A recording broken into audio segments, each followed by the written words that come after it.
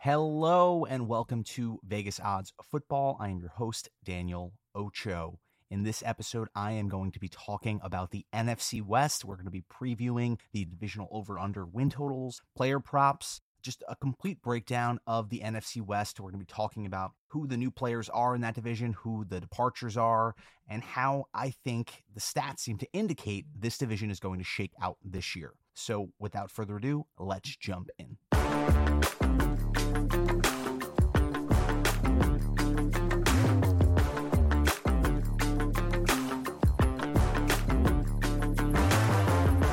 All right, here we are. The next in our divisional preview is the NFC West. The NFC West has been one of the more competitive divisions in football over the last 10 years. We see a lot of parity in this division with teams sort of hopping up to the top. Last year, we thought maybe the Cardinals may have been the class of this division the first half of the year, only to have the other two teams that were competing at the time, the Niners and the Rams, appear in the NFC title game. This division had 3 playoff teams last year, and I'm going to start by breaking down the first of these playoff teams, and that is the Arizona Cardinals.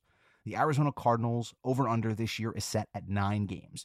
And before we address the over-under, I want to just briefly run through some of the losses this team has seen in the offseason, some of the additions they brought in, and just some big-picture thoughts on what the Cardinals look like going into this year. So first off, some of the losses. The Cardinals lose Chandler Jones to Las Vegas, their primary edge rusher, with J.J. Watt missing a lot of time last season. They lose Christian Kirk, probably the second most important receiver on that team last year. He single-handedly broke the wide receiver free agent market in Jacksonville.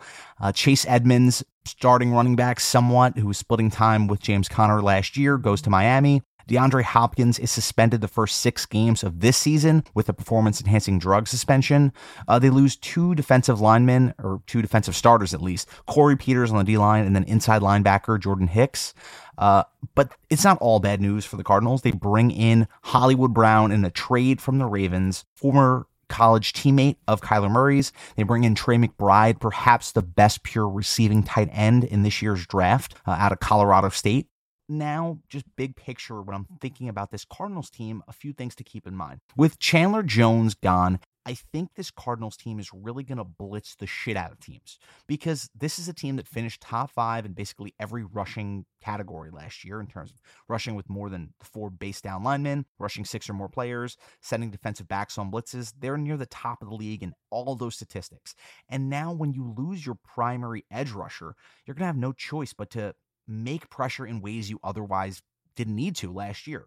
With the talent they had outside with Chandler Jones, that sort of one-on-one matchup breaker gone, you're going to see Vance Joseph attempt to manufacture defense and pressures in any way he can. So while that can work, usually the defenses we see rely on those pressure packages or rely a lot on blitzes, especially in this modern NFL where all these quarterbacks are so freaking good at just dissecting blitzes pre-snap and destroying defenses on those.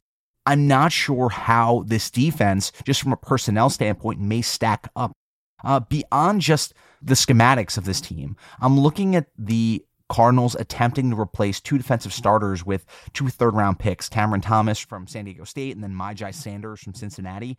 They're bringing in 2 third-round picks, and they are expecting these guys to sort of slot in and contribute automatically. And that's not something I ever really buy into. And the reason is simple. A lot of times teams buy into filling out defensive starting positions with rookies, and they need to. They face no other option. But for the most part, even if these players who they're slotting into these positions may turn into really great contributors as NFL players, as a rookie, it's really hard to assume that any player at any defensive starting position, unless you're like a first round, top 10 to top 25 talent, that you're going to be an automatic starter, day one contributor. So guys in the 3rd round, the hit percentage of guys who are slotting into as defensive starters from the 3rd round of the draft is not astronomically high. So I must say that from a pure personnel perspective, I expect regression from this Cardinals team. Beyond personnel, beyond schematics, I look at some of the statistics underlying this defense's success last year. And those are, they were top 5 in takeaways. They really did a lot just taking the ball away from teams last year. They were really good at short yardage run defense. So they were able to prevent teams from converting in those high leverage, short yardage situations.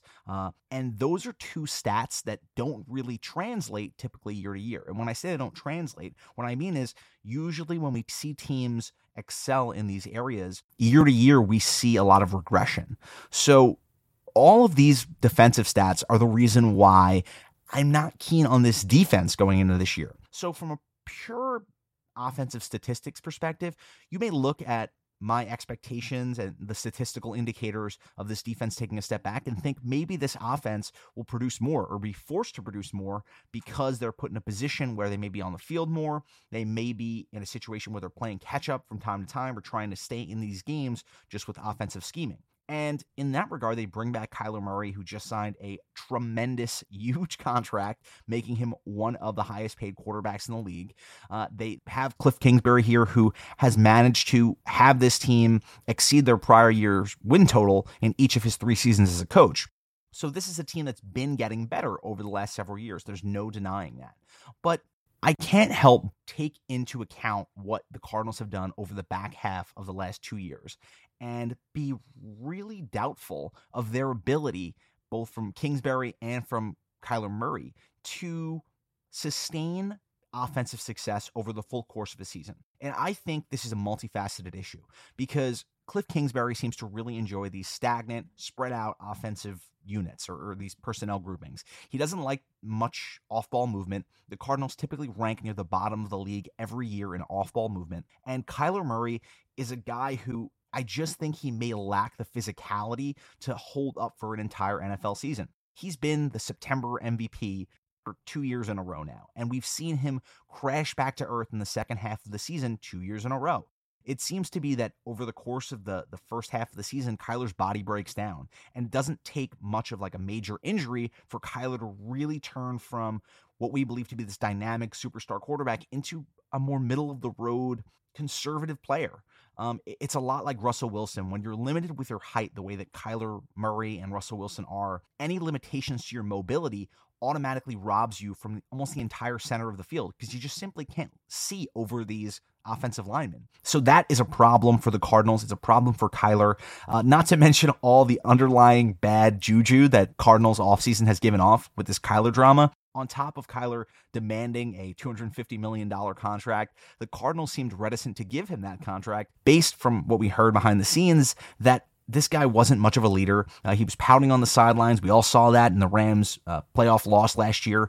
But on top of that, just yesterday, we see this contract term come out from Kyler's new major contract that he is required to watch 4 hours of film per week, and he can't play video games while he's doing it. Now, I don't know about you.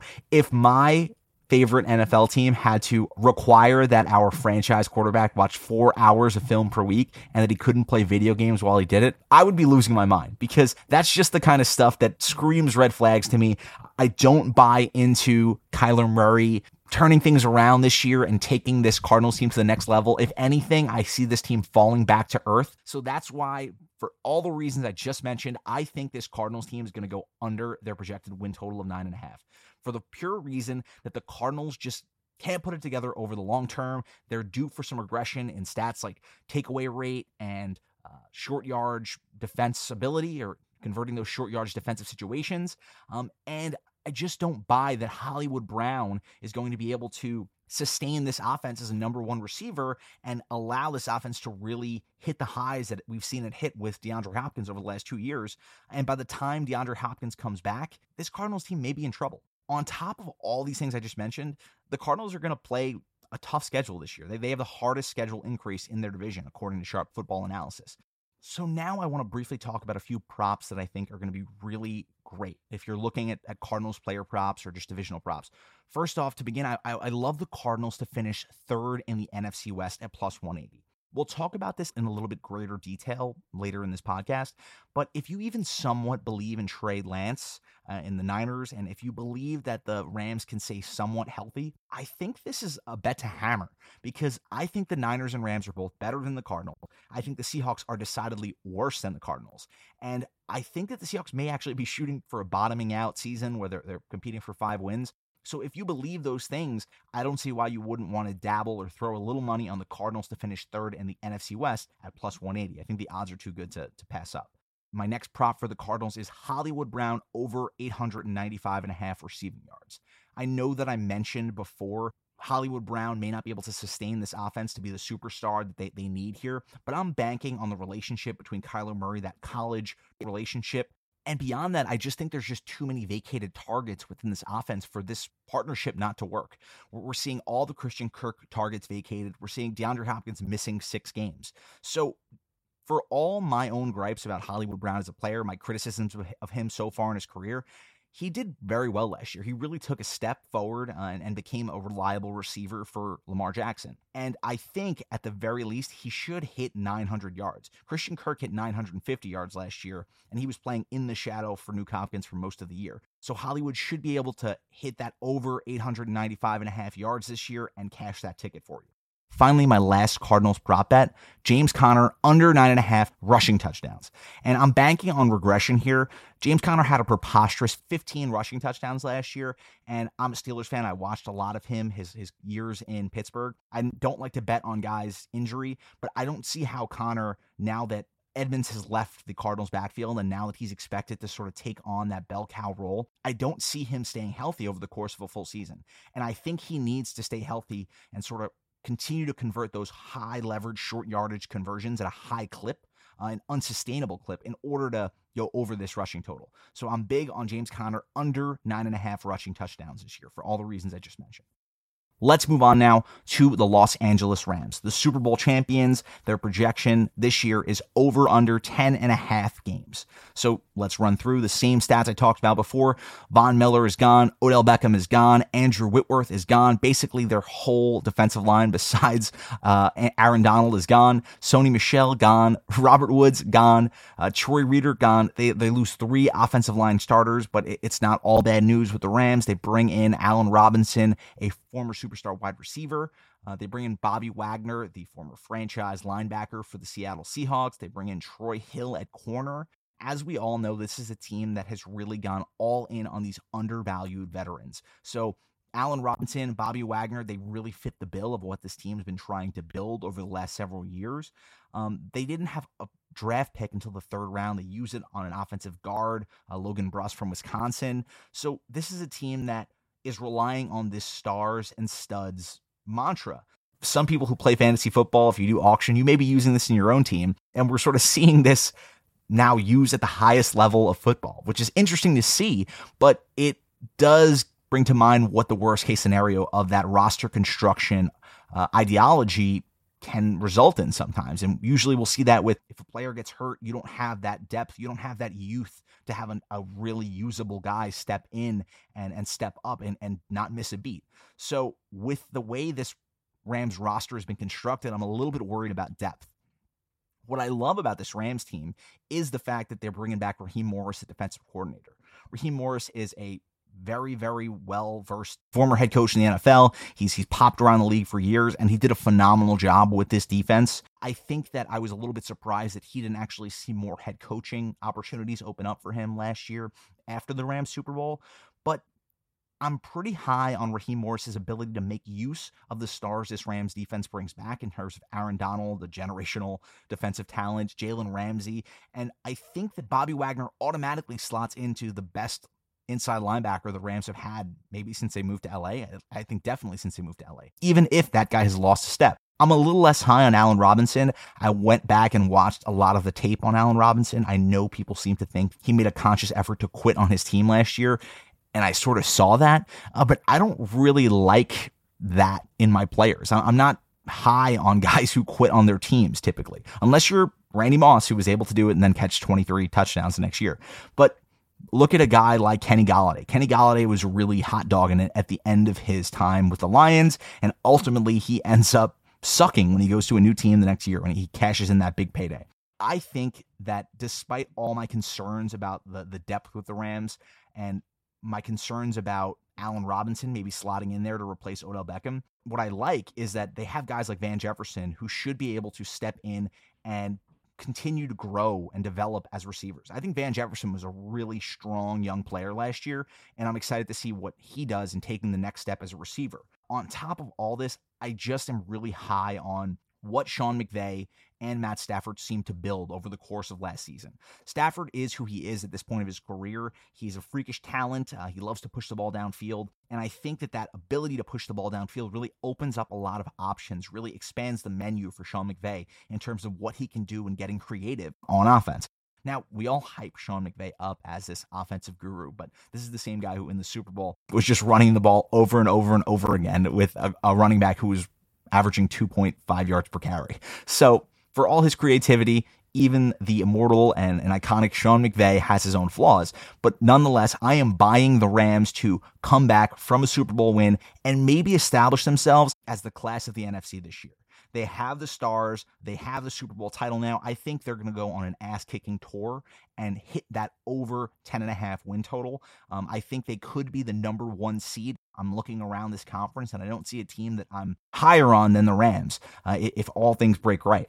So let's briefly talk a little bit about props for this team. I just have one prop that really sort of expands into a few others, and that's Cam Akers, all his unders. Every under you can get on Cam Akers, I'm high on it.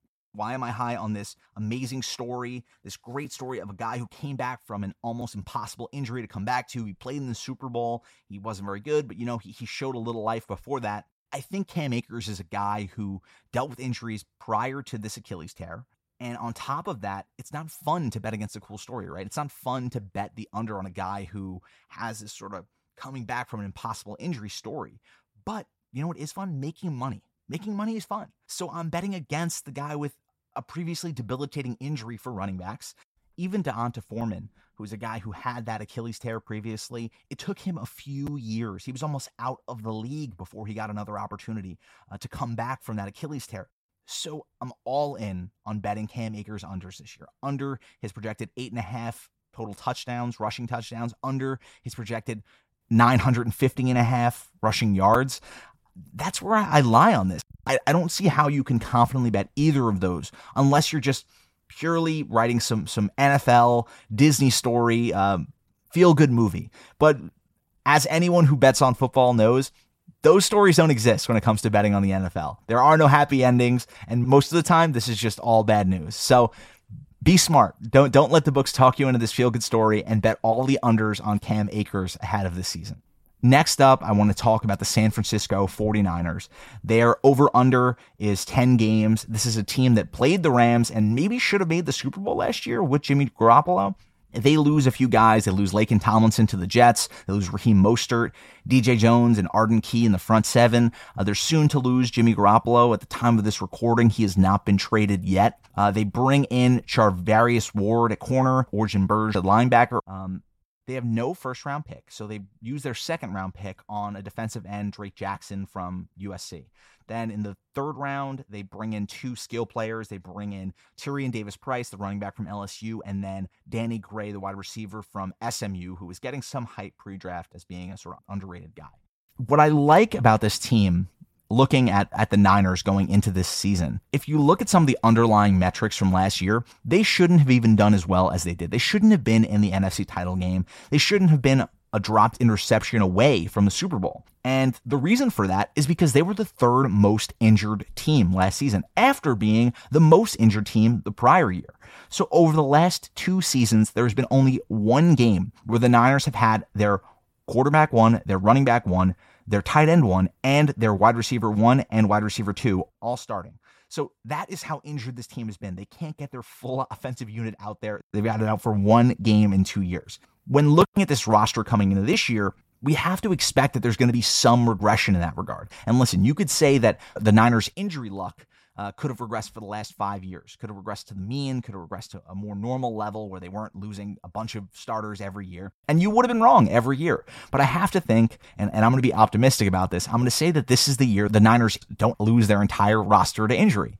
And on top of that, some of the other teams in their division have had much better injury luck. So the Rams in particular last year were the least injured team, or one of the least injured teams in the NFL. So if some of that injury luck sways one way or another, we could see a situation where a Rams team that didn't have a lot of depth to them is now fighting for a division title against a Niners team that has historically been injured, but finally puts it all together. So I'll mention this a little bit more in my prop section, but I really think the Niners are due for some good luck on the injury front. Any assessment of the Niners really turns on whether you believe in Trey Lance. And so far, I think the general consensus is no. People watched him play last year. He looked very raw, but he was always going to be a project quarterback. What you were looking at really was his skill set, not necessarily his ability to process the field at an NFL level yet, but in his games that he get to start, he looked very much the part as an NFL rusher. He showed flashes in his last start against the Texans of being a really competent NFL passer, especially in the second half of that game. But to me, I think any Niners bet on their over-under or their outcome this year is one of the riskier bets on the board, because the variance between whether Trey Lance is going to be a competent quarterback or not is so high. And Trey Lance is really the biggest issue or the biggest determinant of how this Niners season goes. If Trey Lance is subpar, I could see this Niners team very much going under, winning seven or eight games. But if he is good, if he is as advertised, an above average quarterback who really opens up some of this Kyle Shanahan playbook, we could be looking at a Niners team that's making another run at a Super Bowl run. I didn't know where to go with this. I didn't know where to end up on the Trey Lance issue. But one thing that gave me some guidance here is that Trey Lance falls into a really opportunistic situation this year, just by virtue of playing 4 of his first 6 games as an NFL starter against some of the worst teams in the NFL. So he plays the tanking Bears, the Seahawks, the Panthers, and the Falcons, all within his first 6 games. Obviously, he plays the Chiefs and the Rams within that 6-game period too, so it's not all coming up aces for Trey Lance. But I will say that that's about as soft landing as you can give to a young quarterback in the league, especially a raw young guy like Trey Lance.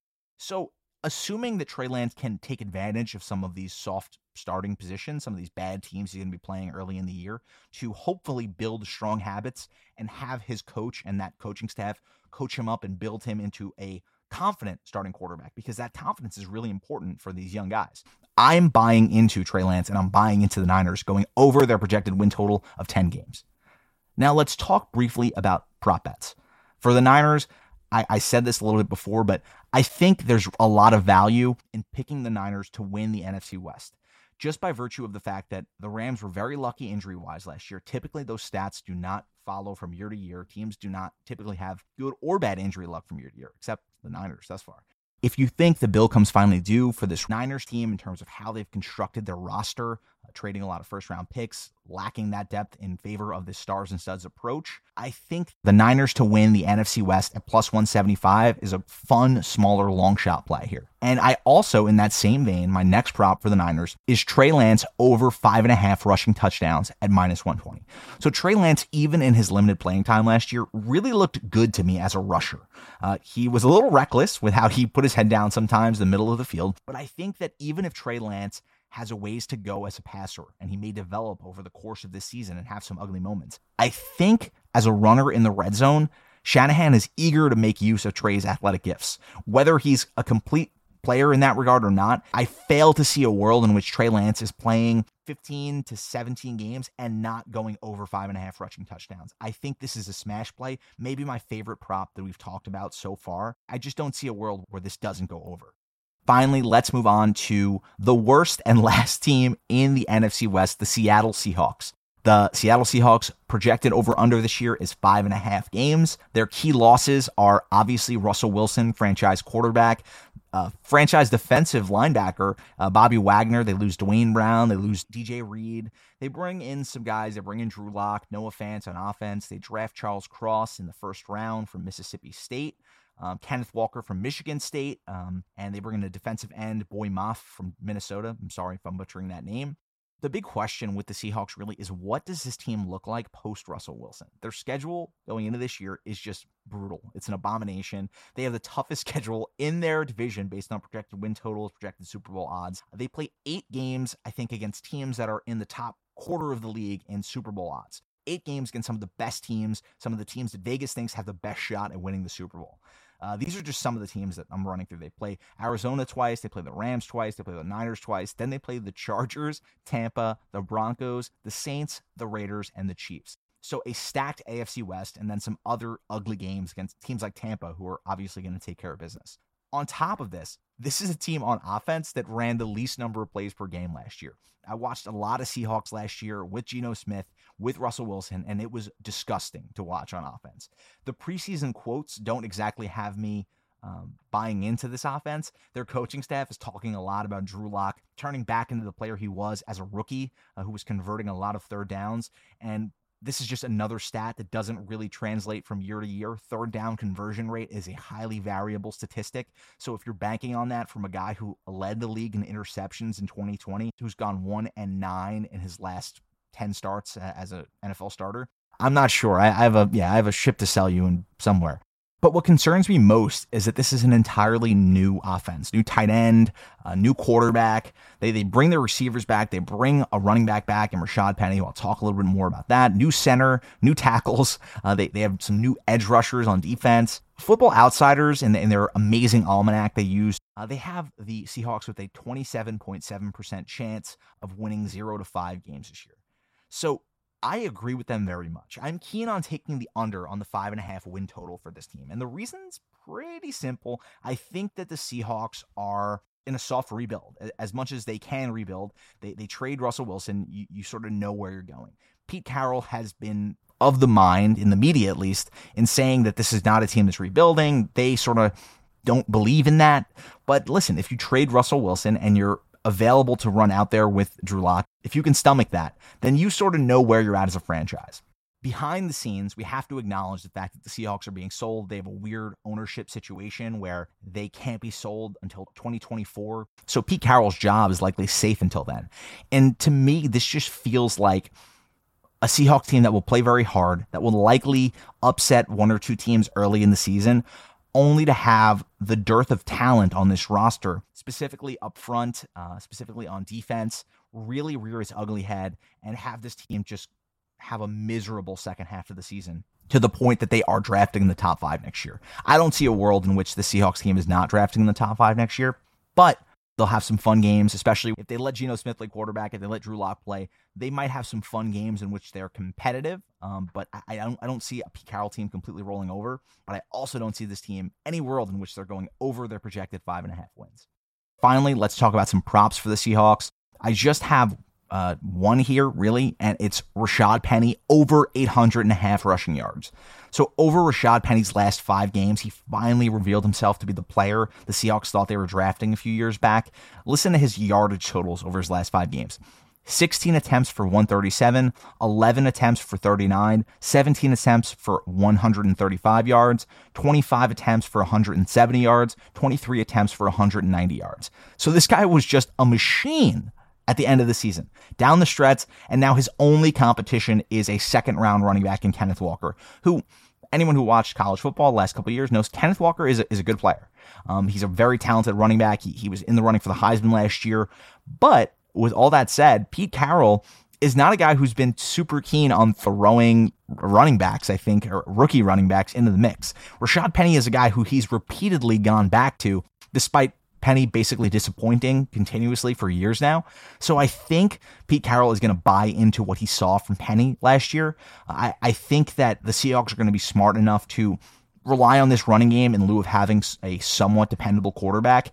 And I could see Rashad Penny going well over this 800-yard projected total. The question with him, as always, is just injury. This is a guy who's had a bunch of injuries. He's been injured constantly over the last several years, and that's sort of what's prevented him from stepping into that star role. So even if Kenneth Walker does carve himself out somewhat of a role within this offense, that may not be a super detriment to Rashad Penny, because it may allow Rashad Penny to remain healthy at least long enough to go over this 800.5 rushing total. This is a guy who's had bad luck. I know that people are probably going to be looking at this yardage total and betting against it because they think this is a guy who's never done it before. And on top of that, this is a guy who can't stay on the field. But I like to fade the public. I like to fade the conventional wisdom with some of these over-under picks. And that's what I'm doing with Rashad Penny over 800.5 rushing yards this year. So that concludes our NFC West preview. Thanks as always for listening. I will be back next week with a preview of the NFC South. Until then, I will talk to you guys soon. Bye now.